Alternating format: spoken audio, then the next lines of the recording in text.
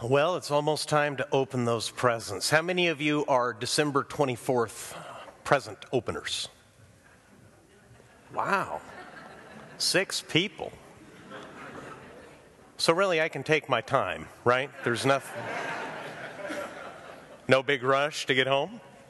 I was thankful when I was growing up, we were December 24th right after church present openers. And as a child, I tended to resent the pastor a little bit, if I'm very honest. Like, chop, chop, man, bigger things to do in my young life tonight. I'm so glad that you're going to do all of that this morning, or rather tomorrow morning. Part of the big attraction, of course, and I think I can tell your kids, I looked it up in the Decalogue of Christmas gifts. If you go to church around Christmas time, you can open at least one present that same night, okay? That assurance was given last night, and I think some kids took us up on it. I hope I haven't created a stir and more family drama in a season that can be complicated already for all too many families. But honestly, with all that goes on, at least for children, what comes next in the Christmas celebration of opening those gifts is one of the big attractions. It's one of the delights of being a parent, too. If you're fortunate enough to have the right gift and you give it to a grateful child, to see the moment when that bow is open, the wrapping comes off, and the child sees what he wants and he didn't think you would get him because it was way too expensive or way too hard to find, that's a great moment. This afternoon, I'd like to talk to you about the greatest gift that's ever given. And you probably know exactly where I'm going. If you think I'm going to tell you about Jesus, you're exactly right. And not only that, I'm going to use the single most famous verse in the whole Bible. I left my Bible beside me because it's a very well-known verse. Maybe you've heard it before. It's found in the Gospel of John. The Gospel of John literally means the good news of John, the good news that John tells. And it's written by an eyewitness of the life of Jesus. What makes the Gospel of John different than all the others is because apparently John was Jesus' best friend on earth, the closest disciple to him. John and John alone gives you some very unique stories, particularly personal conversations that Jesus had that we wouldn't know of unless John, his dear friend, had told us. The most famous of those conversations takes place one night between Jesus and a very religious man. Nicodemus is an esteemed religious leader. In the strictest, most conservative, most observant, most exacting religious movement in Judaism. Nicodemus came to Jesus one night, John tells us, and he started Jesus off with a tremendous compliment. He said, "Teacher, we know that you come from God because no man can do the things that you do unless God is with him." Jesus doesn't even engage the compliment. He immediately goes to the heart of the matter, and that's my purpose tonight in the few minutes I want to take. He tells Nicodemus this strange phrase that has become part of our culture, often to be mocked. He tells Nicodemus, you have to be born again. And that creates one of the most awkward, talking past each other conversations recorded in the Gospels because Nicodemus has absolutely no idea what Jesus is talking about. He says, how can a grown man be born again? What are you talking about?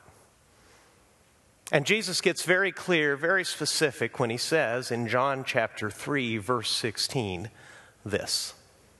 These are the words of Jesus. Now, this isn't mere religious tradition that I'm reciting to you. This was not made up as part of religious machinery. This was a personal conversation that Jesus, the Son of God, had with a man who came to inquire of him and praise him because of the notable work that God was doing in the life of Jesus. Jesus said, "For God so loved the world that he, God, gave his only Son, that whoever believes in him should not perish but have eternal life." God so loved the world, Jesus said, that he gave his only Son, that whoever believes in him should not perish but have eternal life.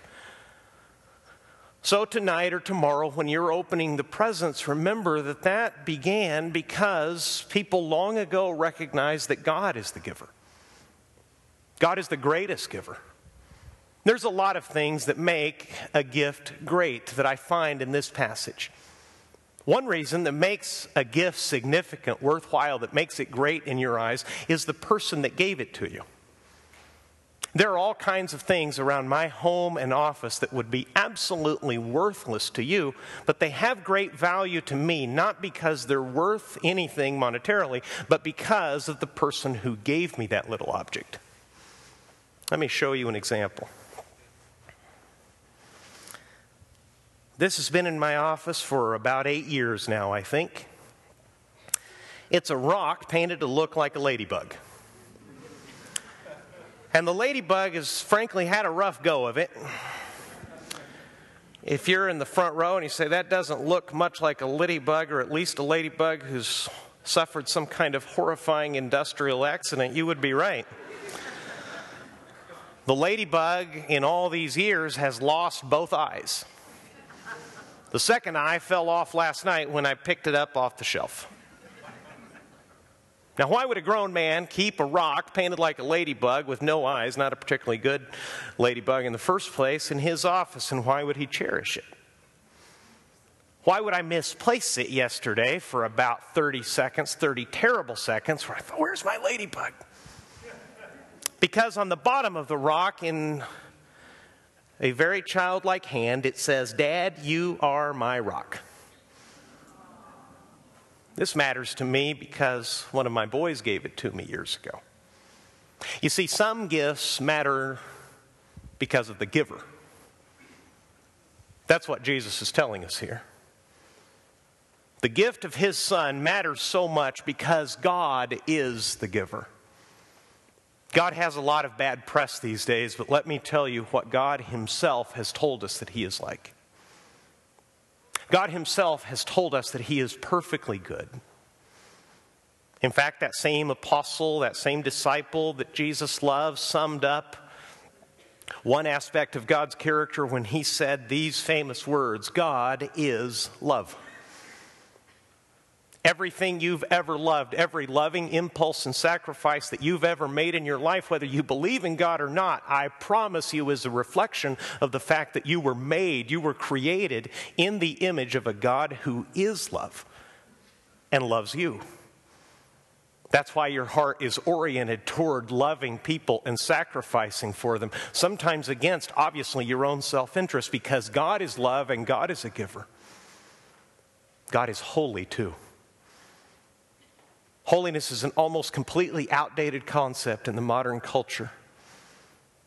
In the language of the Bible, holy means separate, other, literally a cut above.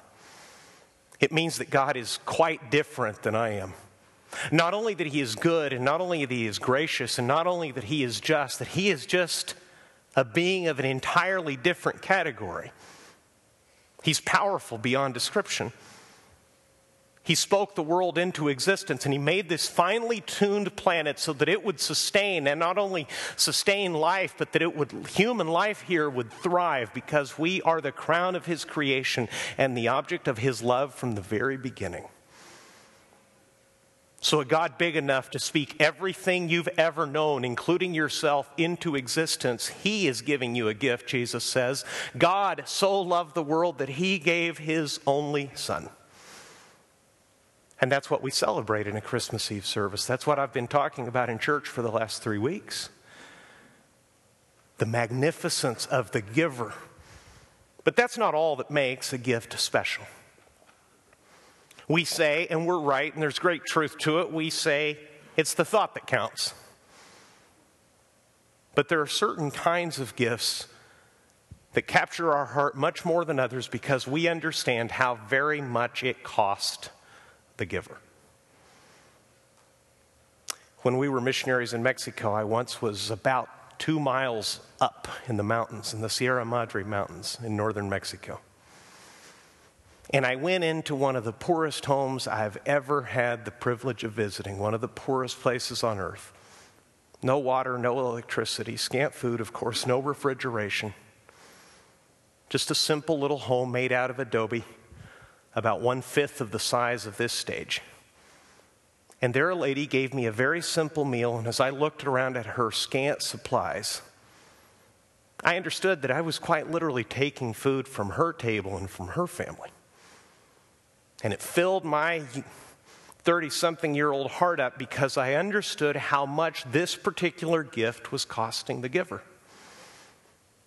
God so loved the world that he gave his only son. Parents understand that, I think, better than people who haven't had the blessing of being parents. See, I have 2 boys. And I'd like to think that I'm made of stern enough stuff that I'm willing to live my life for my children day by day, and in a moment of great danger or need, I would step forward to lay my life down for theirs. That's part of the understanding you acquire. It's part of the deal you make when God privileges you to be a father.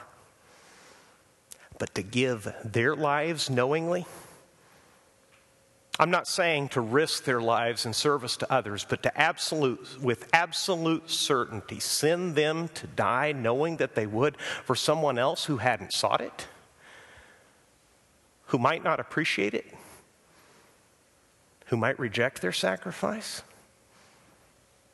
I honestly can't fathom a love like that. And that's what John says in John 3:16, the Father did. God so loved the world that he gave his only son. And if you've grown up in what we sometimes call Christian America, you've probably heard that all your life. But it may not make that much sense to you. The operative word in this little statement from Jesus, and the only negative word in the whole statement, is that word perish. Sometimes I wish the translation were less poetic and more direct. Perish means to die. Jesus is saying that God sent him, the Father sent him, and the Son willingly came so that lives could be rescued, so that people wouldn't have to die. God so loved the world that he gave his only Son, that whoever believes in him should not perish but have eternal life. And see, that's the third reason this gift matters so very much. Gifts are great, first, sometimes because of the giver, other times because of their immense value, and thirdly, because of what those gifts achieve. That's why we all kind of mock, and we've had these jokes going at my house for 2 days now. That's why we laugh about socks and underwear for Christmas, right? They're just not going to achieve much. They won't matter that much. We were going to buy those anyway. That's why you get the sidelong glances from the kids when you dare wrap that up and pretend like it's a Christmas present. They don't achieve much. Some gifts, though, are life-changing. Those are the gifts probably we most remember. Sometimes gifts on earth actually are life-saving. Years ago, and I have their permission to tell this story, I wouldn't tell it otherwise. A family with 5 boys went through a harrowing experience. The eldest, Luke, was a football player at Edison High School. Big, strong kid on his way to play college football. And one day, Luke had a nosebleed that wouldn't stop. And if you're raising boys and they're active and they're athletes and they go hard, you understand that nosebleeds are part of the deal, but these were constant and they wouldn't stop. That led to an emergency room visit. And I believe it was Hoag that ran a few tests and said, you need to go to chalk and you need to go right now. Last thing any parent wants to hear. Well, the appropriate tests were run, each I'm sure scarier than the last, and then 2 terrible words were pronounced as a diagnosis. Aplastic anemia. And when I first heard that, I heard anemia and hung on to that and thought, I've known a lot of people who have anemia. Surely that's not that big of a deal. But the scary word there is aplastic. What it means is that your bone marrow is diseased and is no longer producing blood cells that will sustain your life. And Luke was told that in his particular case, what was needed was chemotherapy to kill off the diseased bone marrow, and so that he could continue to live, a bone marrow transplant. That, the doctors assured him, would save his life if only a donor could be found. Well, as soon as we heard that, I'm sure several hundred, if not thousands of people, because Luke's a popular kid, hoped to be a donor. Anybody would have given him that gift. But see, here's the trouble. Not anyone that wanted to could give him that gift. There had to be compatibility. There had to be a match. Well, I've already told you the good part of the story. Luke has 4 brothers. The youngest one's twins. And both of the twins were matches. And one of them, I think, put his hand up a little faster than the other. I'm not exactly sure how that worked. Both were willing. One was chosen. And in a procedure that made his eyes get a little wider than I'd ever seen them the day I saw him at the hospital, he gave his brother a life-saving gift. And a substitution was made. See, in simple human terms, that's what Christmas is about. God is holy, unapproachable in his holiness, so much so that the Bible tells us there's not a righteous person on earth who always does what is right and never sins. And that puts a separation between God and us, and it leaves us with a chasm that we cannot cover ourselves. And here, if you want to hear a pastor tell you the truth, that's the great failure of religion. It invites you to try harder and do better to soothe your conscience so you can someday do enough to reach God. That's not what Jesus says. Jesus said that he became compatible with us, that he was born into the human race.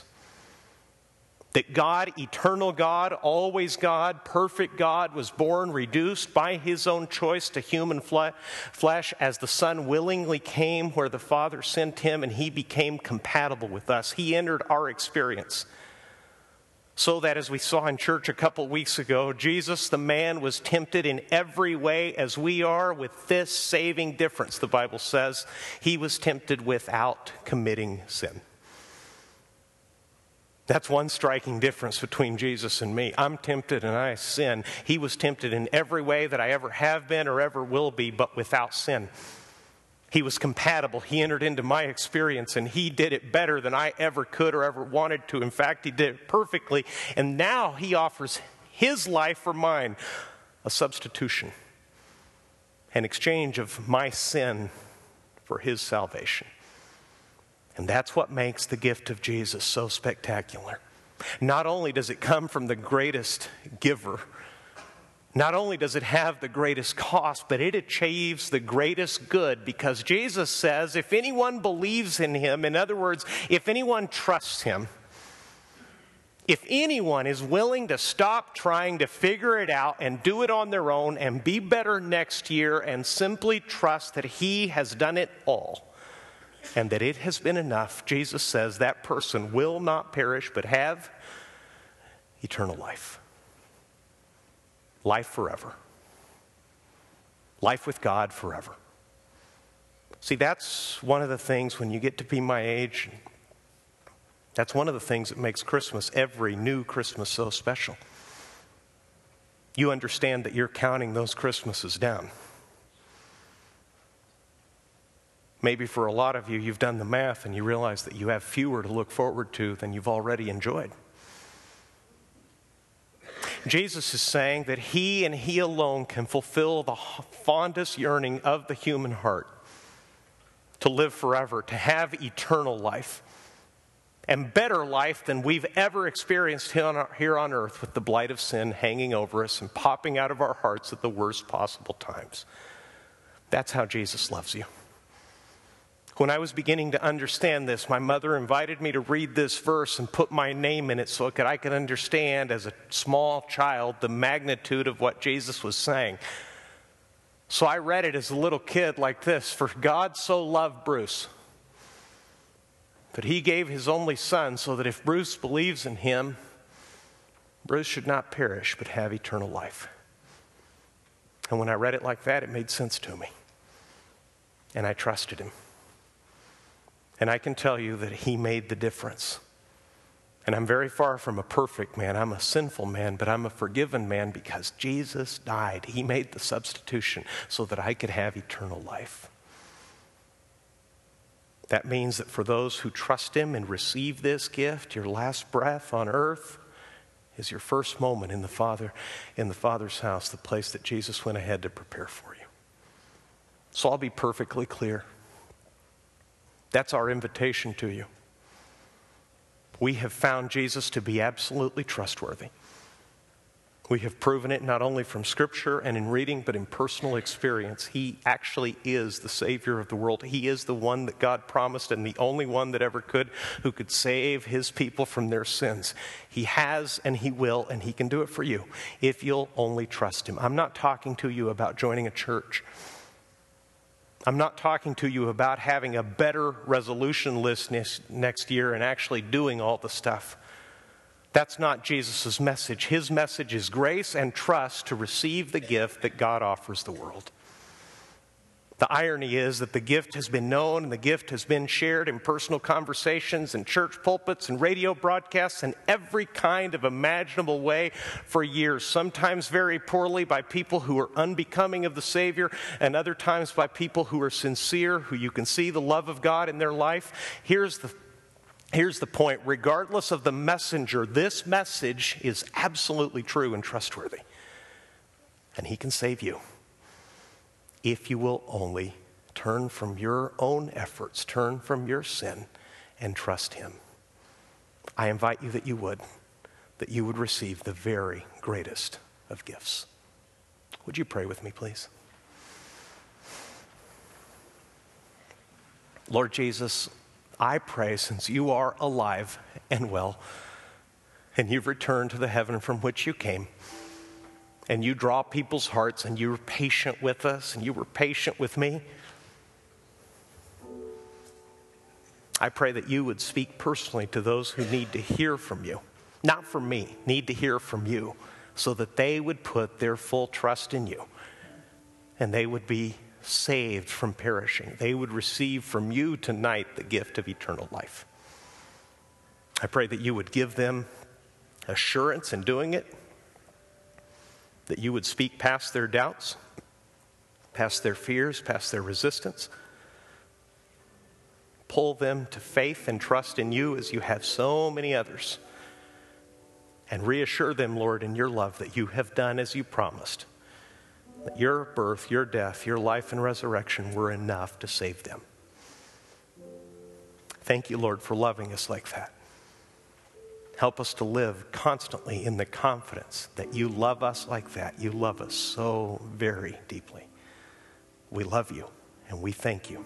In Jesus' name I pray. Amen. God bless you.